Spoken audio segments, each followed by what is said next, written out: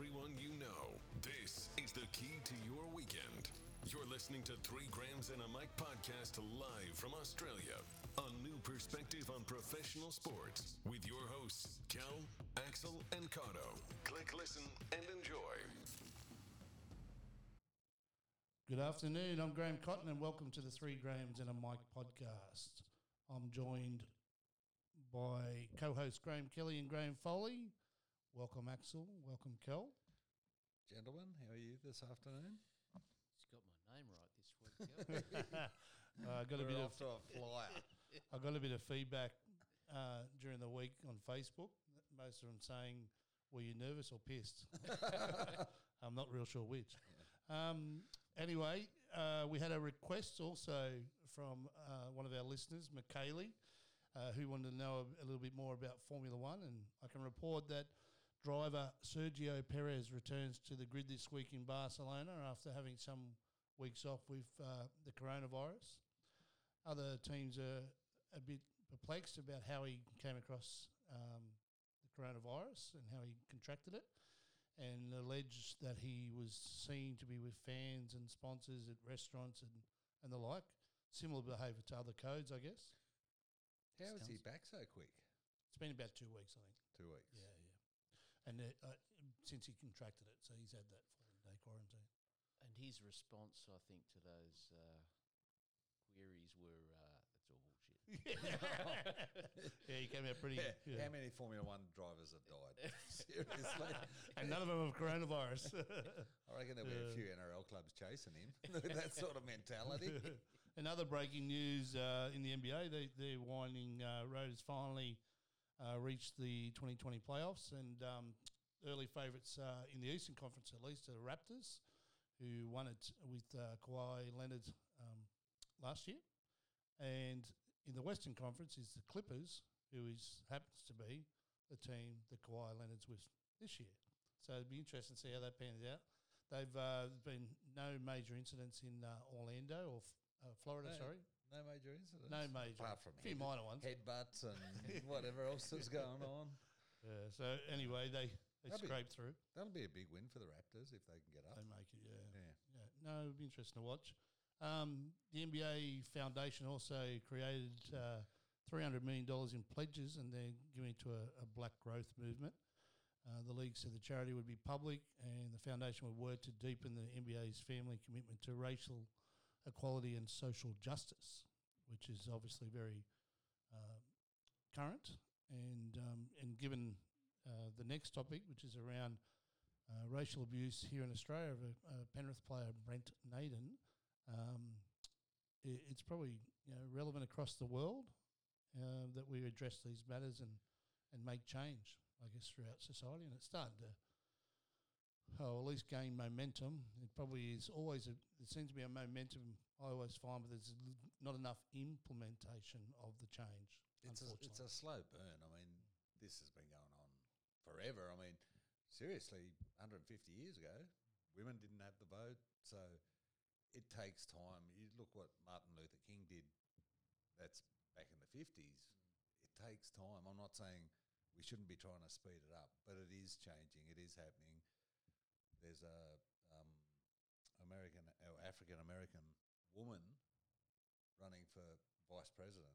Yeah, of the US. Along with Joe Biden. Yeah, we've had Obama in office, so absolutely everywhere it's seen in society, we should be staring it down and what's her name, Graham? Calling it out. Kamala Harris. There you go.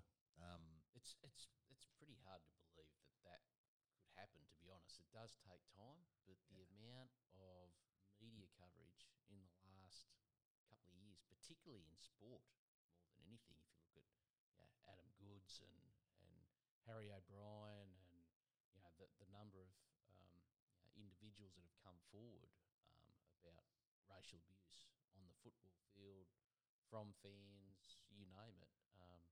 I was a bit shocked when I saw that, because it doesn't sound like the message is getting through, and I don't know whether it'll ever get through. The Brent Naden. Oh my word! That's. I mean, it was only weeks ago. The whole Nicky Winmar thing was up again, up in lights again, and well, last week was Indigenous round in the NRL. You know, it's only a week ago. So the only way they can make a change, truthfully, in sport is to, and I think it was, if you listen back, there was a half hour, about, not half hour, about 5 minutes presentation today, conference with the the NRL CEO, Andrew Abdo, and he spoke about it really, really elegantly, I felt. And he's basically just said, we're not going to tolerate it. They'll never be allowed back. And they so they've called out those people, and they've responded, thanked Brent Naden, thanked the crowd for getting in it, thanked the media partners. Through all those people, they were actually able to target who they were. They were ejected, and they will be, I believe they'll be charged. So You'd have to have the evidence, I guess, and the witnesses. Well, there's enough witnesses there. Well, maybe not. There wasn't that big a crowd. I mean, you're hoping it's such a small minority. I think the majority of supporters that go to games are quite respectful, but it's the there's 5 always or 10 one idiots that have had a few beers or whatever it be, and they just wreck it. Do you think sport can get rid of it though? It's a deeper problem. It's a societal problem. So unless you're going to cut that out at home, unless babies are brought up in homes that say this is bad, don't do it, I'm going to clip you around the ears if you do, then those people are going to grow up with those attitudes and take them to the footy, to the workplace, to wherever they want to. Yeah, and it will take time. You're right. So in that respect, it's so the league's right to knock it, but I don't think the league can do it on their own. No, I don't believe they can do it on their own either. I was just about to say that. I think they can do it, but as part of a much broader movement, for sure. And they should keep stamping it out, sending it away, get rid of them for life, never allow them back. And that should start, if you go to the footy, you should realise that you can't continue to do that. I mean, have you been to the football with your wife and kids and had someone standing behind you, letting go of the F-bombs left, right and centre, and think to yourself, hey, mate, but don't want to get into a fight. Hey, mate, you know, bit of respect. I've got my wife and kids here. You're obviously sitting in the wrong section of the crowd. Oh, sorry. Collingwood supporter. No, I'm thinking that I'm not in the private box that you're in. That's what I'm thinking. That's more likely. Dear. In other news in the NRL, the Storm, the Melbourne Storm, are and could be investigated and facing a fine for fielding 14 players on the field. You know who the 14th player was? Valu. The umpire. Jared Sutton. We were waiting for it. Apparently, it was revealed in the Sydney Morning Herald, interestingly. So no one else picked it up in the whole coverage. No one picked it up on the sideline. They have an NRL official on the sideline. Not even Graham Kelly didn't pick it up. Graham Kelly, did you know about it watching the game? I might have been ranting at the time it actually happened. But you were a bit foggy. I reckon it's great. Apparently, I hope it was preempted move from the Storm. or maybe I wouldn't be surprised to find out Bellamy's cheat sheet before. I think the touchy might have actually encouraged him to run back on, actually, to help out. But Vanavalu was injured or something, and then he saw a break midway through, but he was actually replaced and ran back onto the field to make a tackle, something along them lines. I think I sent you guys a text to say, well, I didn't know whether it was 5:02 was the cricket or the football, because what was the score at that point? 24-0 or something like that? None for 24? That 14th player. Just Big mean Storm. on a serious note, though, with the Roosters, so many injuries, they We were bugging should make the 4, but they may not. I don't think they'll make the 4 from here. Right. Kiri out for probably 4 weeks, you'd think. Boyd Cordner's still a couple of weeks. Yeah, away. Obviously, Radley Verrill's gone for the season. Lamb's now out injured. Lamb's 8 weeks, so that's the end of his season. Have we got any tissues? Cry into your hat, mate, because we're not helping you.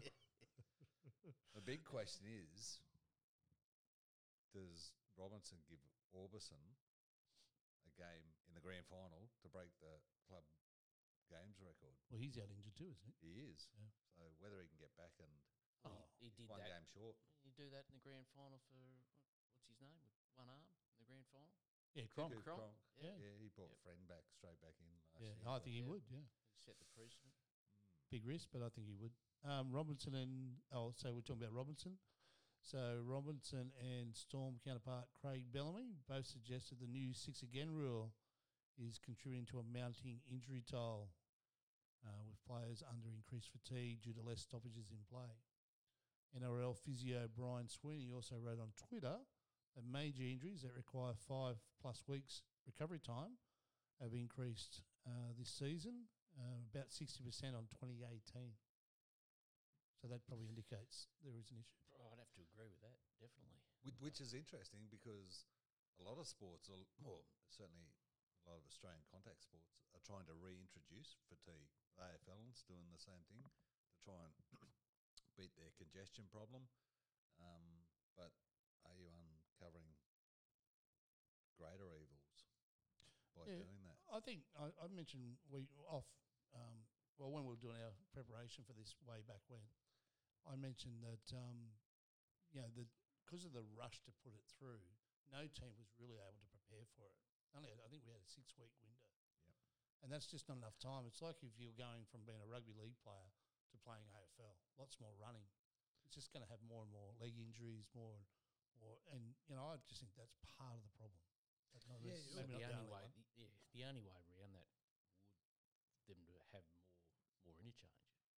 Like you're limited to 12. I reckon there's actually have 20, and you have a really quick game, and that's what they're after. They're after a quick game, more points.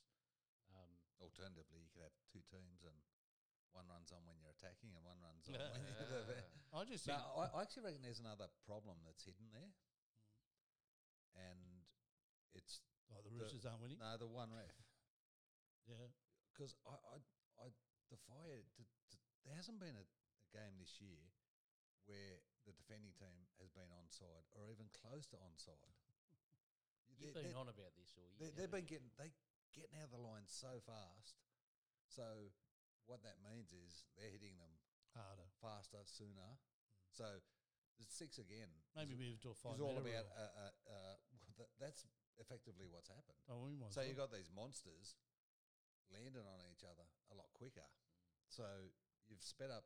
Well, you've given the teams the ball more often if there's an infringement in the ruck, but you're actually letting the defending team get up and bash the living daylights out of them. I'd be interested. This is a homework for you for next week, Graham.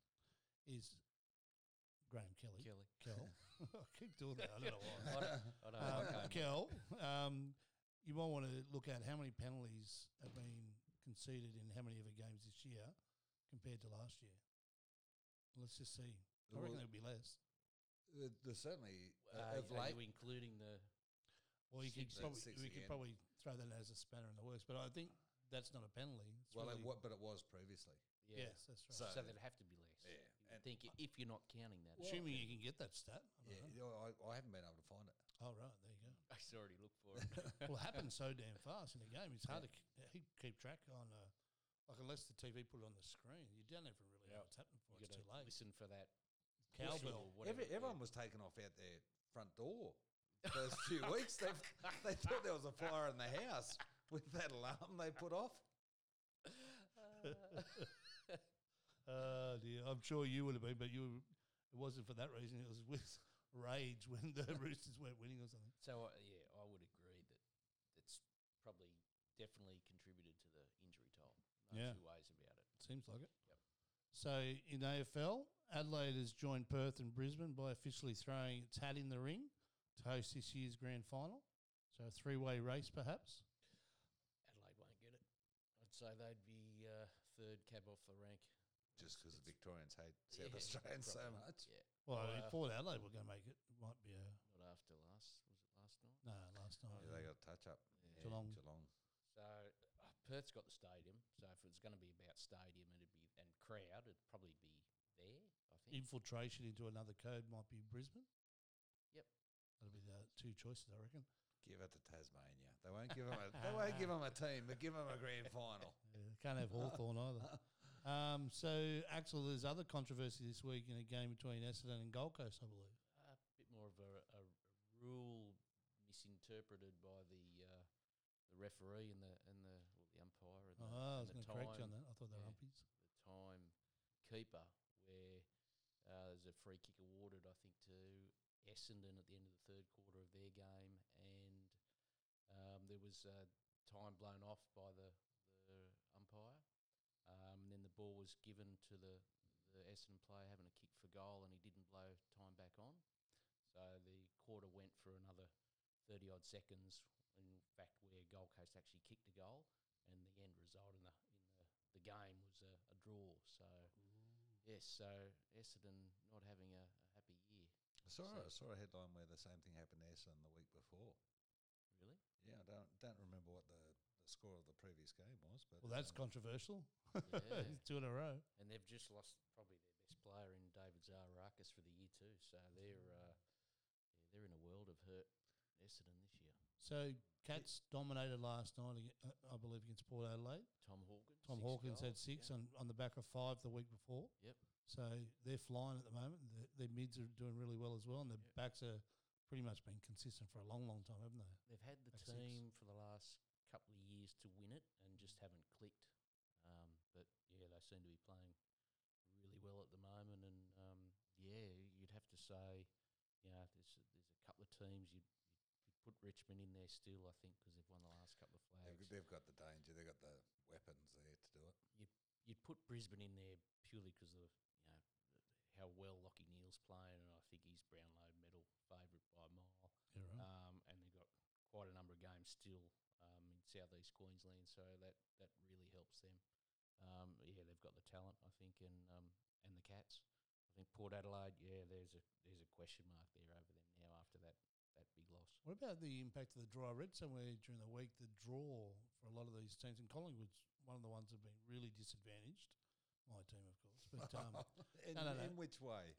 No, but it's the amount of travel and the gaps between the travel. So I'm not going. I can't remember all the teams, but there was a lot of travel for Collingwood compared to some that may be going well now, As opposed to the advantages you normally get from the AFL. Yeah, that's right. Yeah, no, fair. We're all rubs off. I would say all the Melbourne sides are at a disadvantage compared to the ones, but compared to Brisbane. Gold Coast, the 2 Perth sides now. Two West Australian sides. West Coast really struggled at first part of the year because they were based in a state, and that just shows. But when you're on your home ground playing, it's a huge advantage. Yeah, you sleep in your own bed, perhaps. Yeah. So, and West Coast is obviously the other one I left out of that because they'd have to be on the first line of betting. It does seem to be these runs too, which probably was what I was thinking about with the travel. Maybe they go on a 3 weeks run when they're more stable in their travel, and then when they have to do those long trips back to back or whatever, then you'll see these dips because there's some teams are going up and down and up and down. Yeah, competition alone. I think for one of the Melbourne sides to win it, I think would be a huge effort. Geelong are certainly showing some form at the moment. Yep. Still a long way to go though. Yeah, I think so. 6 rounds, is it? 5 rounds? Yeah. Six games for some and 5 for others, I think. It's all going to be back to back too. They've come out and released the final fixture, and I know the Blues had. When you say back to back, what do you mean by that? The footy fest continues. Every day there'll be a game. Yeah, right. Yeah, it's a lot of football. Yeah. So has there been many injuries in? There's been a few, but the AFL have really tried to manage it by shortened quarters, longer breaks at quarter time, 3/4 time, half time. Yeah, it's still about load management. Yeah, but the shorter quarters has really been interesting in terms of talk about changing in league with the 6 again, not having time to get ready for it. The shrinking of the quarters was huge in the AFL.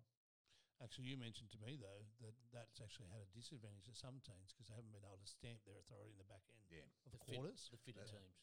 Hawthorn were that Tom Scully and that coming into play, whereas the helter-skelter teams can just go helter-skelter even faster. So it's probably similar to the NRL where they haven't been able to prepare for this either. So this, it's brought the weaker teams probably closer together, which is good for a little while, but for those teams that should be flying, like the Pies, they're not at the moment. So they got Pendlebury back this week. Yeah, but they need to win against they're Melbourne desperate. this week. They play tonight, do they? Gone, I think. Recording this Saturday night, I think they play tonight. Arsenal in soccer or football, Premier League in England. Arsenal have confirmed the fee transfer signing of Chelsea winger Willan. 32-year-old has signed a 3-year deal with the Gunners believed to be worth, wait for it, $400,000 Australian per week. Crazy money. Interesting. Where do you think that puts him in the standing of highest paid Yeah, soccer I players was in the going to world? say. You done So some I- research, I- have you, I- Graham? Only quick little 400? research. Axel's got some research. Hang on, it's a And book here. I brings out. estimate that that's probably around 32, 33 million pound a Yeah. year. It was, yep. So if I look at, so this is for 2019, I think. 2019, number one highest paid player was. How are you coming up with the 32 million 32 million. pound a year? 32 million pound a year. He's getting Yep. 220 a week. Well, how many weeks is he getting that for? Well, if Every it was, week? if it was a full 52, Is it 52 though? Can play every game, every week. yeah, true. So Battle of the accountants, you guys. before I was rudely interrupted, Lionel Messi, I can Number one hang on, player. I'm watching Graham's head Highest- turning over here. I can hear how it. many weeks? If how many weeks? If he got paid for 52 weeks, in 5 weeks he's made $1 million. Yeah. So how many would he make? 10 million. 10 million. So how have you got to 32 million? So that's Well, it's just compound. those It was bonuses. bonuses. This It's is the the bonus. bonuses and the prize money from Exactly. them. Yeah. So so it is. So if you look at say Lionel Messi on his 127 million. Now this is I don't know whether it's Aussie dollar or US dollar, but that's made up of You should know that. 92 million a year. When you're doing in research, you salary should and, know that. salary and bonuses, and then it's additional $35 million a year in endorsements. He should be playing for the Roosters. Do you see what happened to them overnight too? Who? Barca. Well, it's on my next Messi, list, mate. Messi's, sorry. No, go for it. Stepping over Cotto's running sheet here. Back So- in No, line. go for it, though. Ronaldo, 109 million. Neymar Jr., 105 million. Paul Pogba, 33 million. So there's a big gap between the top three and the rest. Yeah. So that's Well, and Willan only got 10 million, apparently. So he's a little further down the list. obviously got a manager. Kel, Champions League, so you're right. Bayern Munich scored 8 times against Barcelona last night. What can you tell us about that? I can tell you that Messi threw the lollies out of the Out of the or cot. toys out of the cot afterwards. Yeah. Not a happy camper. What happened? Barca got flogged. In the quarterfinals of the Champions League, they got beaten 8-2, which is one of the highest scores. First time against- since 1946. Yeah. They had 8 goals. But Barcelona have been in trouble for a long time now, haven't they? There's financial issues within the club. Yeah, Players are yeah, wanting to yeah. leave the club. There's all sorts of stuff going on behind the scenes, I think. Yeah, that's those Spanish super clubs though. Yeah. Real Madrid have got problems with Gareth Bale at the moment. Was a major story in athletics during the week. So a runner, Noah Lyles, broke the 200-metre world record by some distance, or some time, I guess. Then it transpired that he had only actually ran 185 metres. But he walked the other 15. No. Is that good? No. He'd actually lined up in the wrong lane. So the lane, it must be the inside lane, I'm assuming. I didn't actually watch it, but it would have been 15 metres shorter at the finish line.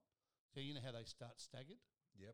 He must have started in the wrong lane and finished 15 metres shorter than everyone else. And what's his name? Former middle distance runner turned commentator Steve Cram. Remember him? Yep. The British guy. He was absolutely going off about how amazing this run was. He'd beaten him by so much, but was very, very annoyed at when he realised. So I saw the footage of that. So Oh, did there's 3 runners on 3 different tracks, and the gun goes at the same time, and they all obviously getting timed. And yeah, he was like a second and whatever in front of everyone else. But surely, if that, I don't know how they actually run that. How the officials do it. Sounds a bit like Mario Kart to me. Well, I mean, Some of these things, like it's a bit like when they had the World Championship darts and had the guys actually playing from home. Now, who's to say that they're actually because you can't? All you could see was the No footage wide of lens. of the board and where the dart was landing.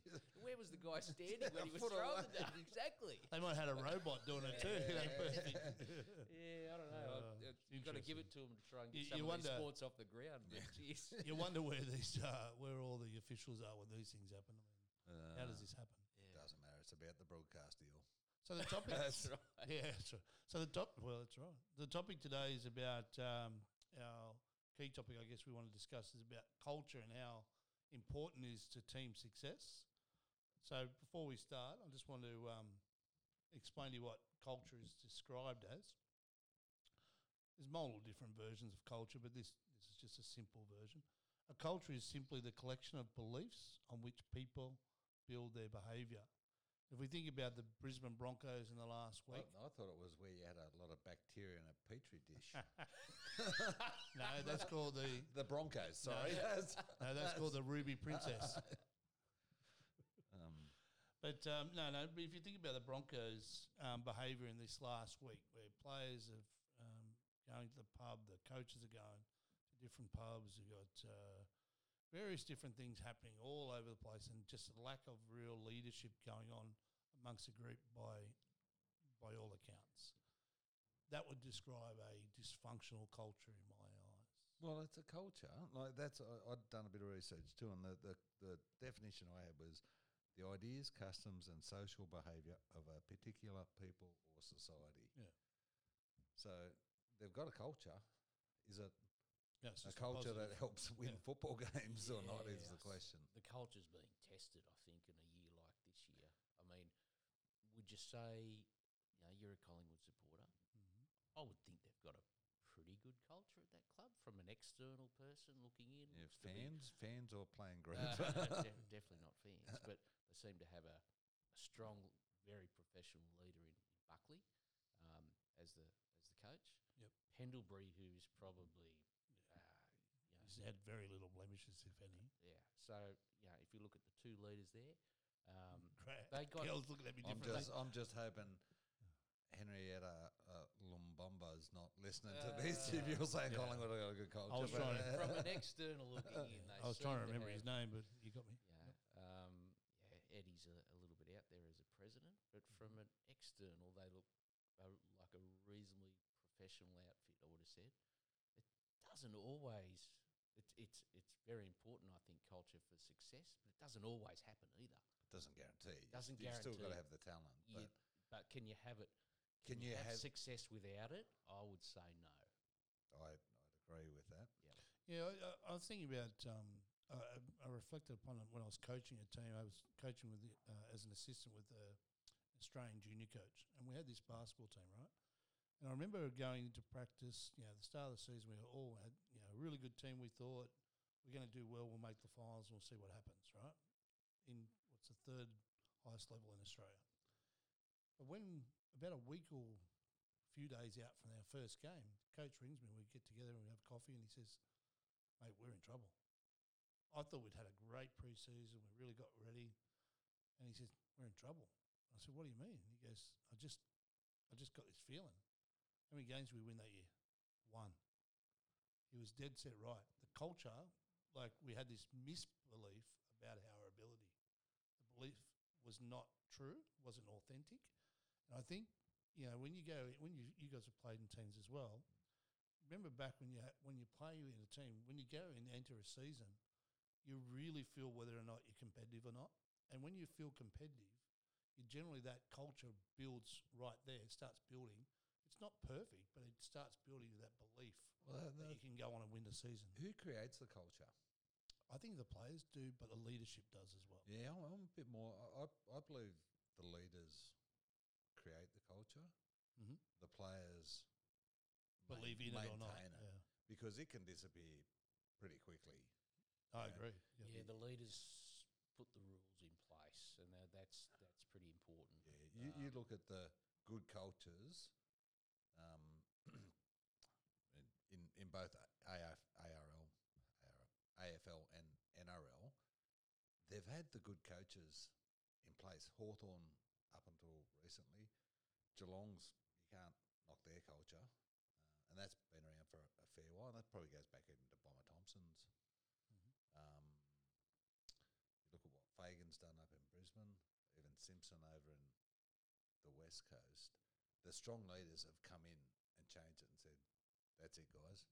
Here's how it's going to be. It's really interesting. I'll touch on that one because you go back to Collingwood and you remember when Malthouse was there and he won a flag with that group, but there was a core group of players called the Brat Pack that, they were... Dane Swansworth group? Swan and Shaw Heath Shaw. And so The they rebellious type. Yeah, the rebellious type. And Malthouse could work with those players and he let them get away with probably more than what most did or would, but he got the best out of them and the team got the best out of it. Bit like West Coast in the Ben Cousins years, where how many premierships come out of those windows? Yeah, well, they got one and a grand final. Yeah. But they were superb teams. Yeah. So were they successful? Yeah, it's a question mark interesting. because then Buckley came in. So he was the opposite. So Malthouse was there for one more year after that. Buckley came in. And the first thing he did is he put a line through a few of those guys and said, "He's sure you're out," because he wouldn't put up with the rat pack mentality because it was team, but there was some guys here that were allowed to get away with certain things that the group wasn't. And his style was, and he was nearly gone as Collingwood coach. You remember probably 3 or 4 years into his tenure because they were not making the eight. They couldn't attract the good players. It seemed to be a real problem. Now he's turned it, but it took a while to turn it. So I think they've you still got a few Brad Packers there, haven't they? not as many. I don't believe. Young Who would ones? be one? Jaden Stevenson. DeGoey. Yeah. Jordan DeGoey. Not Stevenson. DeGoey was who I was thinking of. From the And outside of that's looking it, in, he looks like the type of guy that would. Yeah. Play Is it up. Elliot? Is that the other one? It might be as well. But anyway, But So it's with Buckley, was his rules just around the team? Because I reckon for culture, you've actually got to go broader than that. It's about who you are as a person, what you want to do with your life, what ethics have you got in place, and that's what actually creates the The culture. belief. Yeah. And that's right. Trent Robinson with the Roosters, only because I watch them closely, but that seems to be his way of going about it, saying, you know what, there's more to this than just winning. But by taking that all in and having the talent you've got available, you give yourself a chance to win. So I think there's typically we've described then the common purpose, setting those goals that everybody and values that everyone adheres to, set by the leadership, as you both mentioned. But I think there's two different types of cultures, and the Roosters seem to have this different culture at the moment, and that's a growth culture. It's a growth in the individual that helps the team. Whereas the other ones, say like maybe a Bellamy is all performance driven, like really Madge, what's his name, at West Tigers? Michael Maguire. It's all driven, it's hard, and that's also Collingwood, what was his name you just mentioned? Buckley. Malthouse. See, I reckon he's a Buckley, performance driven guy. Buckley actually really moved ahead as a coach when he went away from that intense, like he had his rules and his standards, but instead of driving so hard, understanding that he actually had different people within the group. They all needed to have the right ethics, right mindset, right personalities, but they didn't all have to be the same. We can't have all robots, and that's pretty critical. And I think I sent you guys a text last night, and it was the cricket. It was raining at the cricket over in England, and there was Holding, Shane Warne, Atherton, and Hussein, and they were just having a bit of a chat about some of this sort of stuff. To be honest, Holding talked about Clive Lloyd and how they all looked up to him, and he was, if they were out having a beer, it was 11:30 was curfew, and when Clive walked, then everyone walked type. And he was a real leader. That's a huge thing because the West Indies were notoriously hard to bring together because they're different nations. Yeah. Can you imagine what they would have attracted in the in those nightclubs and all that as well? Yeah. The interest they would have got. Yeah, and Atherton was, and then he talked to, so that was a leadership one, and then Atherton talked about even in the current environment, what's the wicketkeeper's name, Joss Butler. He's not really performing with the bat or whatever, but they say he is such a critical part of the change room for the England cricket team that they keep him in there, even though he may not be performing at his best. He's the glue. He's the guy that just gels the team together. Yep. So that was interesting because you do need those people. Tim in Payne there could be that same guy. Well, I was just about to say, it's interesting cricket comes up because you want to talk sporting cultures and talk about what let Australia get to putting sandpaper in their pants. Yeah. So what sort of culture, because that culture been allowed and actually encouraged to continue for a long time, mental disintegration, play hard, do what you like on the field as long as you're winning. And they were ticked off. And I suspect the Broncos actually have suffered from this too, where they've had special exemption in Brisbane, like the Caxton the other day, turn off CCTV so Alfie Lang can get in. So they could get away with stuff. So this while they're winning. This is the next step that I think around culture and successful teams is an agreed behavioural framework. So what does it look like for us to be successful, and what do we all agree and buy into? If we allow those things to happen, where players don't, the old, when you're running, around a track and someone's always cutting that corner. Starting 15 metres. Finish line. That's right. It's a head start. Or, like the All Blacks apparently, where they, every man is responsible for the change room. They pick up their own stuff. They do their own washing allegedly, all this sort of stuff. Yep. So what's that saying, Curl, we talked about last week? I think you are what you... Yeah. The standard you set is the standard you're willing to live walk by. past. Yeah. That's So I think if you set those behaviours and expectations up front, and then you all agree to it, and then you live by them, and you do not waver across them, and then you'll be better. Yeah, your senior players imbue it into your guys coming in, your draftees or your, and they just. I think Bellamy, the Storm, what he does is when new players arrive, the first couple of weeks they work as trades assistants, and they just work their butt off for a couple of weeks. So when they come to practice the first time with the Storm, he says to them, now you've experienced what it's like to work in the real world. Do you want to play rugby league, or would you prefer to do that? And he sets the standard early. Then they go to a boot camp at an army camp or something and really flog them. Well, the biggest change, talk Trent Robertson, who came in 2013, he was, and it's ways back now, they reckon the biggest change to the Roosters culture was Sonny Bill Williams. Yeah, apparently But he come out of the All Black culture. Yeah, potentially. Yeah. So it's interesting though, that back on cricket, and you mentioned how you wonder how that sandpaper, how did that get ingrained into the culture of Australian cricket?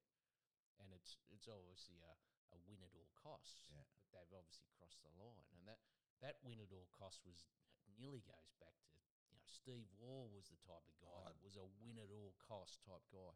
Border not so much, because he had to turn the. I was going to say, I was about to say Border, and he had to turn the team. Border was not lose at all costs. No, Taylor probably not so much as determined as what a Steve Waugh. I was going to say Taylor is probably the sort of guy you could see setting a good culture. Yes, saying this is what we're going to do. No, we won't do that. Well, he set the platform, I think, for then the success.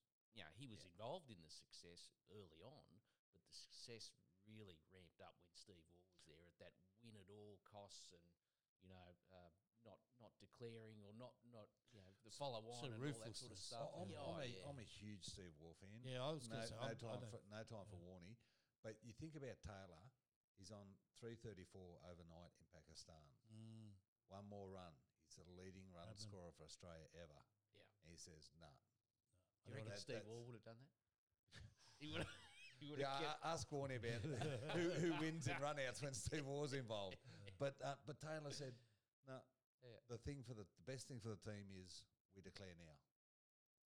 And he declared, and he said, shit, I'm on the same score as Bradman. I'm pretty happy with that. Yeah. So it also comes down to strong relationships within that group, so that you can have from the leadership down or in the group have frank conversations, genuine conversations about how you're performing as a group, as an individual, whatever. And I think that also goes back as far as the CEO. If you think about a CEO at Paul White at the Broncos, he's under so much scrutiny and criticism at the moment about his decision about appointing Anthony Seibold, the coach. But it's really about, well, you should be addressing these issues, not about his tenure, but really about the issues that have been happening right back when and addressing those early so it doesn't become a problem at the back end of the year. I'm not so sure that's happened, and I think that's probably what needs to be reflected upon. So Difference between group interest and self-interest. Yeah. Did the players not want Seabolt there because he was at South and was there a cultural problem when he was at South? He was only in charge South for 1 year. 1 year. They had a very strong lineup. Yeah. Really strong leadership. You listen to Sam Burgess, he actually, I'm not going to say he criticised him, but he does it discreetly and says, he came to a group that was already well established. We had a great leadership. We had a great group. He just had to guide us around the park. He didn't really need to do that much for us. But what he did was, Seibold did, if you remember back then, he had a contract with South. He turned his back on that to chase the money of Broncos. And that's, I reckon, going to bite him on the backside. And you compare that, you're talking about Robertson earlier and culture setting, and it's the leaders. Robertson's not the only one. Fitzgibbon. The most sought-after coach in the league at the moment, when there's 4 clubs now actually Bulldogs have got one now, but there's a lot of coaching jobs going. Everyone's after Craig Fitzgibbon and Jason Riles. And Fitzgibbon's on a handshake deal said no. Riles has signed with the English rugby. Has he? Yeah. Oh, okay, but Fitzgibbon is saying no. I won't take, and he St George. My picky, he'll be at the Dragons now. Yeah, but he's not going till the end of his contract. I think you'll find he'll go this year, into this year. Well, if Robertson, He's already come out and said surely he'd be tapping he's him on ready. the shoulder and Oh, say, right. Robbo came out and said last week he's ready to It's go. if he a while gave him back, his yeah. blessing, So I think he'd he's go. going. Yeah, unless Bad not unless the next move is Robertson into Roosters the head CEO coach. role in 2022 and Fitzgibbon into the head role at the Chooks. Maybe. So you think about, in the workplace, you guys are both in senior roles. How difficult is it to sometimes to have, well, maybe not for you guys, but for others, to have genuine conversations about their performance? When if you're feeling confident about your position and secure about your position, it's easy to have that conversation, I think. Absolutely. But when you're not so sure, it becomes quite difficult. So you think about a team environment. You're on the fringe of going in and out of first grade, but you think that, I don't know, let's just pick a name. Terry Lamb's not playing that well. He's a well-known starter for the Bulldogs, and you keep thinking in your mind, well, he's not performing, but here I am in reserve grade. You start building up these beliefs that person's not performing or not training hard enough, and all of a sudden you get another mate talks to you about it, and all of a sudden you've got this culture building within your group, little subcultures. Those subcultures, if they keep going down that path, start wide-handing basically what the coach is doing. This, I think, is describing to me what's happening at the Broncos. You've got these little pockets probably that are not happy about what's happened with whatever in their behind the Just scenes. want a haircut. Poor guy just. Not even just him, but like I think Darius Boyd come out the other day. He's been crying because he hasn't been able to play fullback. So he quit. Him quitting the quit the leadership leadership group group, said yeah. straight away, you got problems. And that's probably the key, I think, to a lot of football teams and businesses. You've got to have a tight knit management team, leadership team, or whatever you want to call it. Yep. Because the CEO, he can't be here, there, and everywhere on his own. Like he gives the direction and he's got to set the standard. But you've got to have the generals around you that are going to be on and support you. So it's got to be really tight-knit team, and there's a lot of trust and all those things come into that. Absolutely. Washington doesn't win the War of Independence if he hasn't got good generals. Yeah. So I think we've really described not only a good workplace but also a good culture for team in a sporting sense. And any Other thoughts on that, guys? No, culture goes right across everyone's lives. Yeah. So the only other thing I'll say is most people need to know three things. I believe in a sporting sense, team or workplace. It's what's their role, how am I going, and what's my future. And if any of those are not answered, they generally try and figure it out for themselves. And if they don't know the answer, they'll go and sort it from other people around them. And that's where your negative subcultures begin. Well, it's interesting because just before we leave this, it takes, in a sporting, often in a business, it can be, there's a lot more people getting buy-in. What discipline you can take is often decided by the availability of replacement labour or whatever. So it can be harder in a business. But a lot more factors, yeah. It's interesting, in a sporting environment, can you change that culture quickly? No. Well, how did Penrith go from where they were at the start of last year to where they are now? Yeah, it'd be interesting. We don't know from outside. No. You would only know from the inside. So they would have had to get leadership change, or at the top. They brought in Cleary. Well, Trent Barrett joined them. That's one. New coach. No, that's my point. Trent Barrett joined. It can happen quickly in sporting teams. You have to make change though. If you've got strong leadership come in, Cleary, Barrett. So Trent Barrett this week has cleared the decks from the Bulldogs. None of the existing coaching staff will be involved. Smart move. He's been criticised, but absolutely the best thing. They haven't won for it. It's normally what it's happens. normal anyway, but they haven't won for a few years. So why wouldn't you? Yeah. No use hanging on to this family club that supports losing.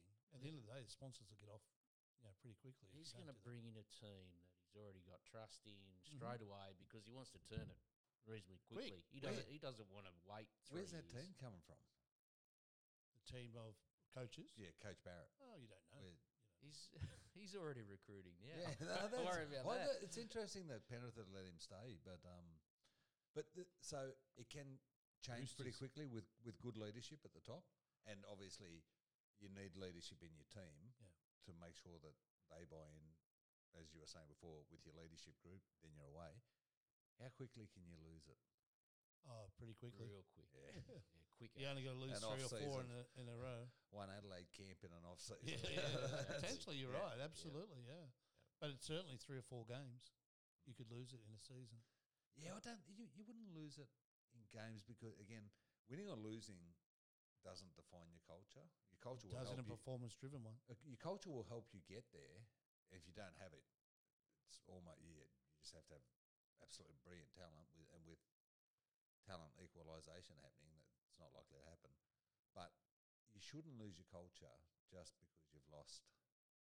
For like Titans at the moment, I reckon Holbrook seems to have brought in a great culture. Yeah, they're still losing, but they're on the way out. They're losing, but they're on the way out. Every team's going to go through some rough spots. You can't just because you've got a great culture doesn't mean you're going to win every game. And you might lose 3, 4, or 5 games in a row, and it's the good team environments like your Sydney Swans where they lose the first 5 or 6 games of the year and still make the finals because they still believe. Yeah. Well, this is the thing where I was saying about the 2 different cultures. You've got a performance-driven one and a growth one. So if you've got a performance-driven culture and you lose 3 or 4 games in a row, the culture is to get rid of the losers, to focus on winners. So guess what that creates? A negative belief. That's self-interest because all of a sudden everyone in that culture is going, who's the weakling gear? Bugger everyone else. Yeah.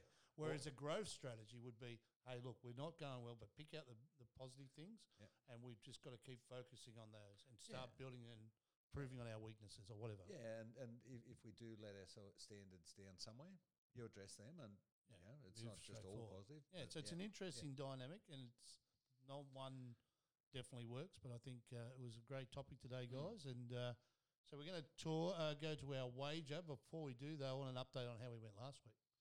I think Axel forgot to put it on again. We wish that was true, wouldn't we? So for those who may not have heard, last week we had Axel, you tell us. Who did we have money on and how much? I can't even remember, but I'll tell you. I'm never trusting St I think it was St Kilda, I believe. 50 on St Kilda to beat who, Graham Kelly? Can't remember. Pussycats, I think it was. We have got It was the Pussycats. we've got a losing Oh, that's right, Geelong, who are Losing- now flying. losing I culture. played them into form. So now Yeah, we're going we to have- wager for this yeah. week, and it's Axel's turn. So who we got, We've Axel? got a losing culture. in Chairman- our We've got a weekly losing wager. culture. Chairman Cotton, I think we should be blaming for this. I'm the only one that's won. Axel and I have got a subculture going here.